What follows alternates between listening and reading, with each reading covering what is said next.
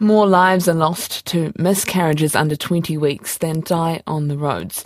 Yet services for affected whanau are fragmented or even non-existent in many parts of the motu. Support groups are calling on Te Whatu Ora and the new government to fast-track plans for a national framework to set basic standards of care and bereavement training for staff. Our reporter Ruth Hill has the story. Losing her first baby, Jacob, at 12 weeks gestation was made more traumatic for Steph Whitehouse by her experiences at hospital, having to tell her story to busy staff over and over again. When she and her husband finally saw a specialist, he recommended a D&C as the fastest option, but didn't explain they wouldn't be able to see their baby afterwards. What I later found out was they had thrown him away with all the medical waste for the day. I already felt like a failure for not being able to carry a pregnancy to term. And then there was this added layer that I failed him as a mother because I allowed him to be thrown away like rubbish. And he wasn't rubbish, he was my very much loved, wanted child. Nicole had 2 miscarriages last year, both confirmed at 9 weeks. A nurse herself, she had to push to get the help she needed, both medical and mental.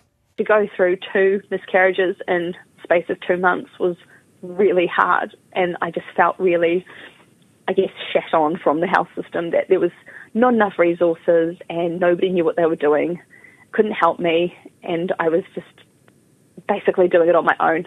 Unfortunately, these women's experiences are not unique, as shown by the Perinatal Bereavement Support Environment Scan released by Te Whatu Ora in November. Many parents surveyed described a sense of disconnect between themselves and hospital staff, for whom it was business as usual. It's recommended a national framework to set basic standards of care and bereavement training for all staff involved in perinatal care. Community advocate Vicky Culling runs training for midwives, nurses, doctors and other health professionals on dealing with baby loss in association with SANS, the Stillbirth and Neonatal Death Charity. She says a national bereavement pathway was first recommended in 2019 and finally given the go-ahead by then Associate Health Minister Aisha Verrill in 2021, but progress is glacial. Our highest number of losses are under 20 weeks. We know that. And my frustration is that for something that happens, an event that happens so regularly, why wouldn't we be better at supporting the people going through that? The report also recommends government funding for community agencies to continue their essential work, filling the gaps left by a lack of statutory services. SANS Chair Melanie Tarrant says their training programs for midwifery students are making a real difference to the lives of many families. We would love for this to be funded, but at the moment we have decided that it's a really high priority for SANS New Zealand, so that's why we're paying for it. Steph Whitehouse closed the door on motherhood after 7 miscarriages in 2 years, the last one at a SANS conference in 2019.